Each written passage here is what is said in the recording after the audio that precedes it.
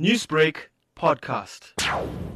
It's always sad when this happens, but sometimes it's just nature. We don't know why the whale died or washed up, and sometimes they die of old age in further out, and then they wash up on the shore. Normal procedure is for people to remove the carcass, process the carcass, and remove it.